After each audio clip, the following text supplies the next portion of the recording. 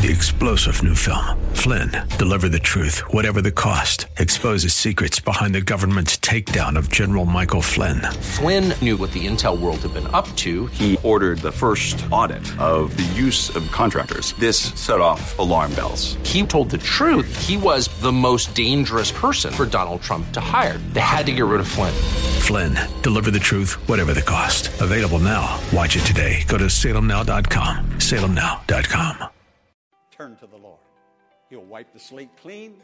He'll give you a new life in Him. Regardless of who you are or where you've been or what has happened, He'll wipe the slate clean and give you a new life. That's what God gives.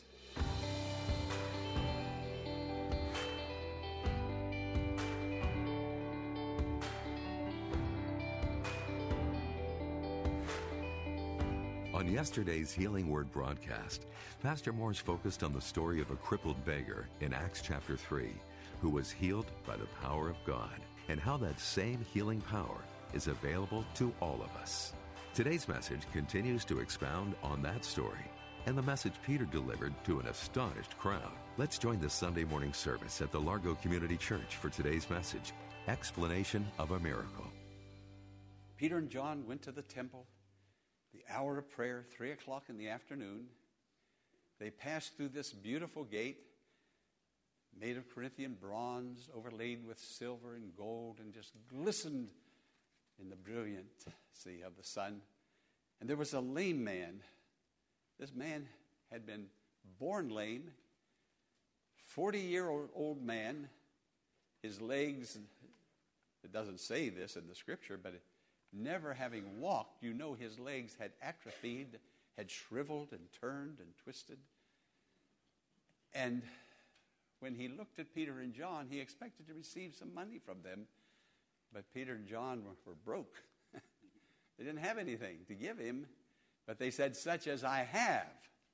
Such as I have. Friend, what do you have today? Praise to God, love for the church, caring for the poor. You do have something. We have a praise to give to the Lord and a blessing that the Lord wants to give through us to others. May God help us that we won't be a self-centered, selfish people with our feelings always out there. Oh, I'm not getting too many amens yet, but we'll warm up as we go along. And Peter said, I don't have any silver and gold, but such as I have. And the man, no doubt, reached out his hand expecting to receive something. And Peter grabbed him by the hand and said, in the name of Jesus, rise and walk. And this was the first miracle performed by the apostles. Jesus had performed many miracles, but now he's performing miracles through the apostles who are ready to give of themselves to those people who are in need. Now, the scripture says, that Joe read to us just a moment ago, verse 11, that all the people were astonished, and they came running together to see this great miracles. Now, these people had been going to the temple and passing by this man year after year after year. Now, God always has a time when he's going to do his miracle, when he's going to answer prayer. And this man had to wait a little while. Hey, any of you been waiting 40 years for an answer? An old preacher a long time ago said this. He said, God's trains run on time. God has a schedule for everything. It's for us to wait on the Lord and to receive. And all the people came running together. They were amazed at what they had seen. And then Peter begins to explain this miracle that had just happened. An outstanding miracle, an awesome miracle. Look at verse 19. Do we have it for the screen? Verse 19? Well, let me read it. Peter tells the people that they had done this thing in ignorance. He said, you crucified the author of life. You killed him. You handed him over to be killed, and then you killed him. Listen, Peter told it like it was, didn't he? And he wasn't afraid and no intimidation to hold back at all. And then he says in verse 16, he says, by faith in the name of Jesus, this man whom you see and know was made strong. It is Jesus' name and the faith that comes through him that has given this complete healing to him, as you all can see. Now here he is, Peter, explaining this miracle. Now I've heard people say, well, if you can explain a miracle, it's not a miracle. Well, not quite so. Peter said, don't look at us as though we did this. Let me explain how it happened. This is not something of human creation. This is something of Jesus' name. The miracle is explained in the name of Jesus. Now you see the screen. It says the explanation of a miracle. The birth of Jesus. The life of Jesus, the teachings of Jesus, the healings, the miracles, the sins, our sins forgiven, the crucifixion where he carried our sins, his resurrection appearances, his ascension, his returning again. Put all of that together, add them all together, and they equal in the name of Jesus. The name of Jesus is not a formula that we just tack on to the end of a prayer. We think of Jesus, the man who did all of these things and blessed us with all of these blessings. And we're constantly giving thanks to him day by day. This man and all of his living is so enrapturing our hearts. Now we can pray in the name of Jesus. He's important to us. His virgin birth, the life that he lived, his teachings, we are obeying his teachings. We know what his teachings are, and we love them, and we yield our lives to them.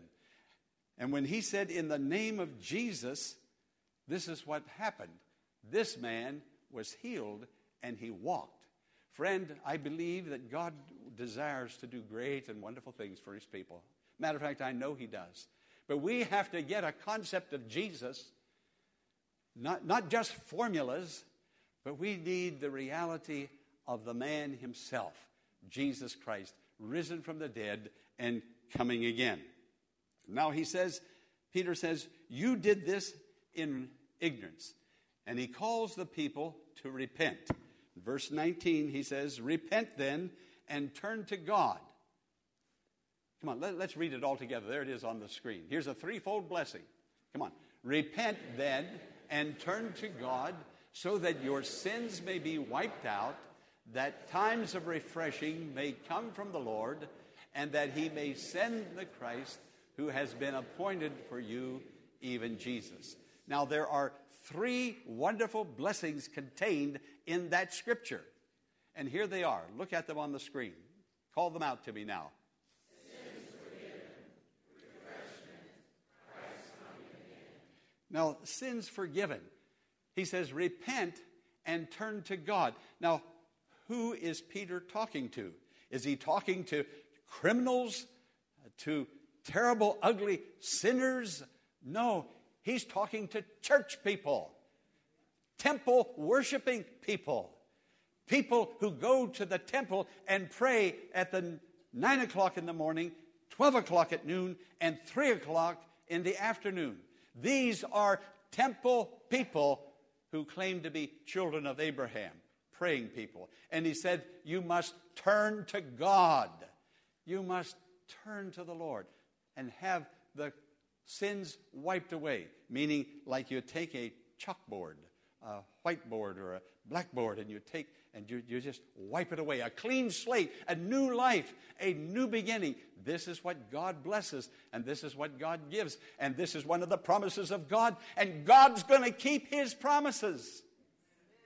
Now notice he said, your sins are going to be forgiven. Your sins. And then he says the second thing. What is the second? Refreshing. There's going to be a refreshing from the Lord. You know, when God lifts that load of sin and transgression from us, and when we enter into his nearness and his presence, there comes a freshness. Every so often, how many people have computers? You know how to use a computer. Sometimes you have to click the button and say, or move the cursor and say, refresh, right? Well, sometimes you have to do that with your heart and your life. You have to come to God and kneel before Him in your heart and say, God, refresh. Things are getting me down. I'm tired. People are disappointing me. People are upsetting me. I'm glad I'm not upsetting nobody, but people are upsetting me. And we need that refreshing from the Lord. And we wait on Him, and we stop long enough to get that refreshing from the Lord. Now, I know everybody must have had a little pebble sometimes caught in your shoe on the inside. When you're walking, you got a pebble in your shoe. You know, you shake your foot. You know, that pebble's in your shoe. And it irritates you. But you keep on going right away. You don't take your shoe off right away. You keep thinking, well, it'll go away, or it'll move under my toe somewhere, and then all of a sudden, there it is again. And then finally, you take your shoe off, and the tiniest little pebble caused you the greatest amount of annoyance, that it caused you to stop what you were doing and empty it out. The tiniest little pebble. Well, that's the way life is. When we're walking through life, we pick up in our spirit a little pebble somewhere. Something angers us. Got a little pebble in your shoe now. That anger there. Something maybe we're jealous of. Now, I've never met a person. One time I met a man years ago that told me that he had jealousy in his heart. But most people never confess to having jealousy in their heart. But we have it there sometimes nonetheless. Sometimes there's a lustful eye and a sexual sin in our thoughts. Hey, we got a pebble in our shoe. Friend, you've got to confess that pebble out in prayer, in confession. You've got to confess that evil thought, that sexual thought. You've got to confess it out in prayer.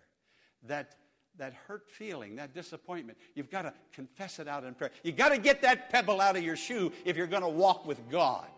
Or your walk with God isn't going to be a pleasant walk. And when you get that little pebble out, the times are refreshing.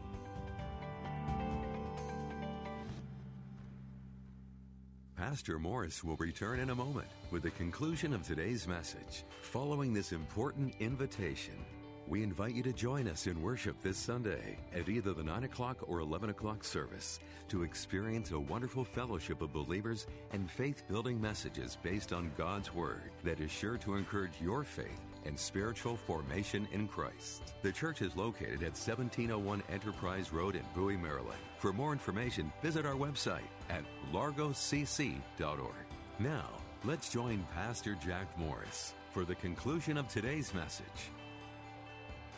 Now, if you heard that a distant uncle who was worth millions of dollars had died, word came to you, and that this uncle had you in his will, that your name was there, wouldn't you like to read that will and read your name and see what he left you? Well, the answer is obvious. Of course you would. He has a will for you. He put your name in that will. There is something there for you. Friend, if you trust God and you read God's Word, there is a dearth today of people reading the Word of God. Actually, in the Christian church, most of us are biblically illiterate. We don't know the promise to claim it, to receive it. And then we say sometimes, I wonder why we don't have miracles like they had back in the New Testament days. Well, all of these promises, and you saw 3 of them, and now you heard the 4th one, all of these promises are ours in Christ Jesus, in the name of the man who was born of the Virgin Mary, who lived a sinless life, who healed, who performed miracles, who took our sins to the cross, who died and was buried and rose again and is coming again. When we know this man and we have an intimate relationship with this man, we're going to have the blessings that this man has to give to us. So this distant uncle died, and there you are in his will, and you're anxious, I want to get to that will. I want to get to that will. Wouldn't it be something where you say, I want to get to the Word of God. I just can't wait to get to the Word of God. I just can't wait for another Sunday to come so I can study the Word of God again. The Word of God. There was a lawyer some time ago who had a client, and the client died. The client was worth $120 million. Now get this. That's a lot of money, isn't it? $120 million he left. And he left that money to an heir. Now keep in mind, we are heirs and joint heirs with Jesus. He left that money, but the lawyer couldn't find the heir. They didn't know where he lived. They didn't have his address. So the lawyer contacts a detective agency and tells them his problem. He said, I need somebody. I don't have the time, but I need somebody to get out there on the streets and find this man, track him down. So the detective agent director said, I'm going to put my best detective on this case. A woman who is very ambitious, very smart, and if anybody can find that heir, this young woman can find the heir. Well, a few weeks later, the detective got a call. It was that young woman, detective. She said, I've got good news for you. I've found the heir. The detective said, wonderful. Where? She said, he's right here with me in the hotel, and as soon as we get back from our honeymoon, we're going to contact your office.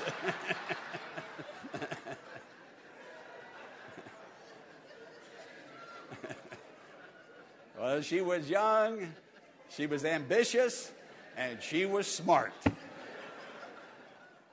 Hey, friend, some of us may not be quite so young, but I hope we are as ambitious and as smart to find out that we'll give our heart and marry our soul to the Lord Jesus Christ, who gives and who blesses in abundance.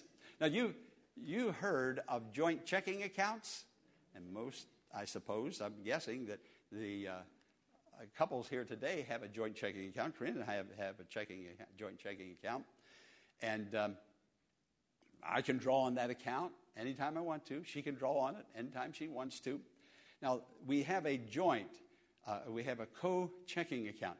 Does that mean that one of us can go to that checking account and draw out 50% of that anytime we want to?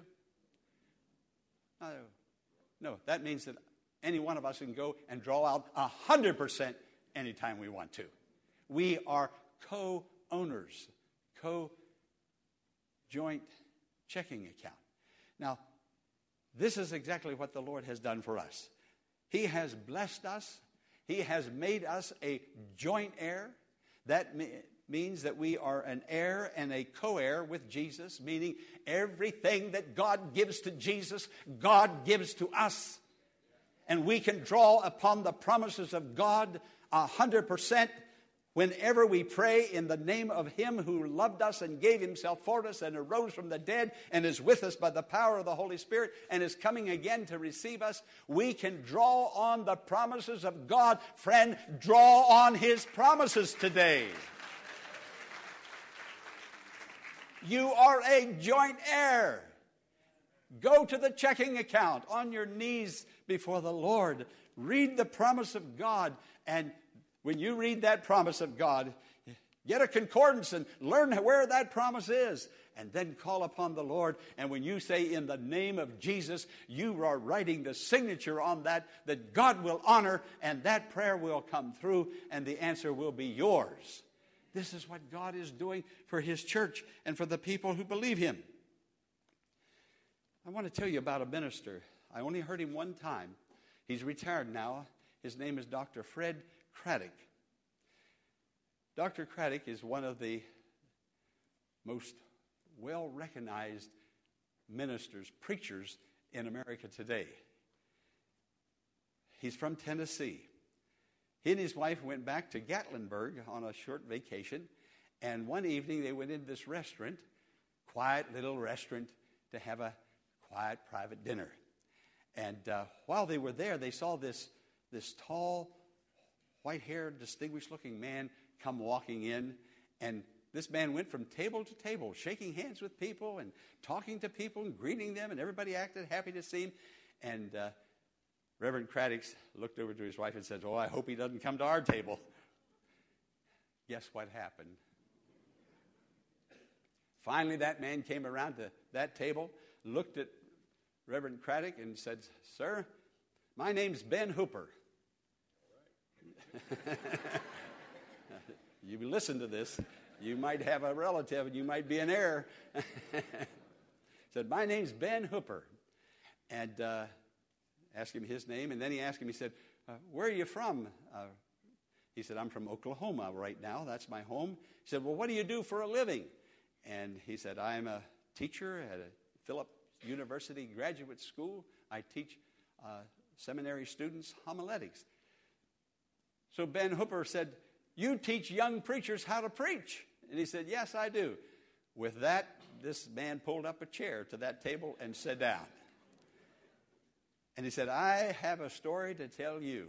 And inside, Reverend Craddock groaned. He said, oh no, another preacher's story. He said, it seems like everybody has one. Here.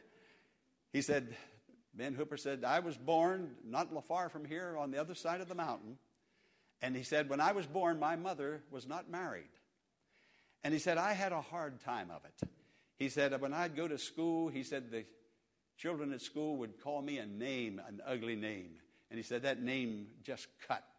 And he said, I'd recess, and I wouldn't go around the kids. I'd go off to myself because of the name that they would call me. And he said, on Saturday afternoons, if I were to go downtown, he said, when I would walk down the street, he said, that people would turn and keep looking at me. And he said, their eyes just burn a hole through me. He said, everybody was trying to figure out who my father was.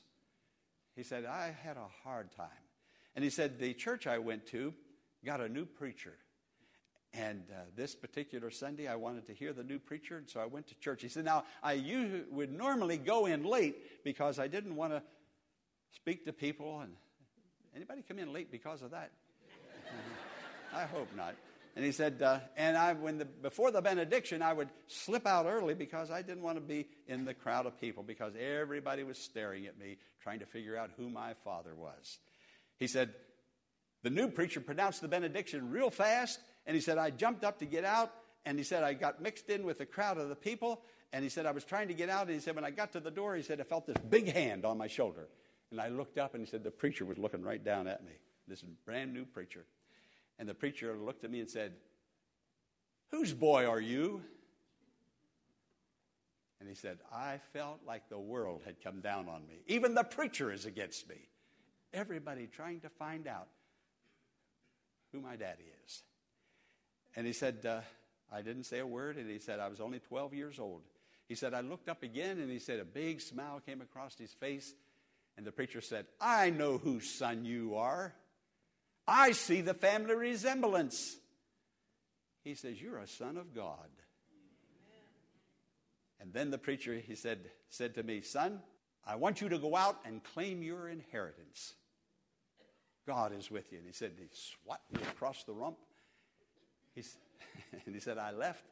And he said to Reverend Craddock, he said, that was the most important single sentence that anybody ever said to me in all my life when he said, you're a son of God. The man shook Craddock's hand, got up from the table, started visiting his friends among other tables. And he said, as he walked away, he remembered. He said, years ago, the state of Tennessee elected an illegitimate boy to the governorship 2 times, and his name was Ben Hooper. Friend, God has so much for you and me today. Stop thinking of all of the bad things. Stop thinking that others are picking on you. Look to the Lord. He's got his hand on you. He is the one that picked you for his kingdom and for his will to be revealed and become a reality in your life. It's reassuring to know that a Savior who is full of love and mercy knows who you are, identifies with your situation, and has a plan for you. The power of Jesus is as relevant today as it was to the early church in the book of Acts. Go to him in prayer right now, where you are, and praise him for his great love and sacrifice for us. And friend, will you consider partnering with Pastor Morris today by praying for the ministry? And consider sending a gift to help us in reaching those who are struggling with life's challenges and need hope for tomorrow. You can make your tax-deductible donation in a matter of minutes by visiting our website, largocc.org. Click on the Healing Word and follow the Donations tab to complete your support of this vital ministry. When you contact us, Pastor Morris will return a note of thanks and will lift your name up in prayer to God with heartfelt thanks and appreciation. Be sure to tune in tomorrow at this same time for another edition of the Healing Word. Until tomorrow, blessings on you.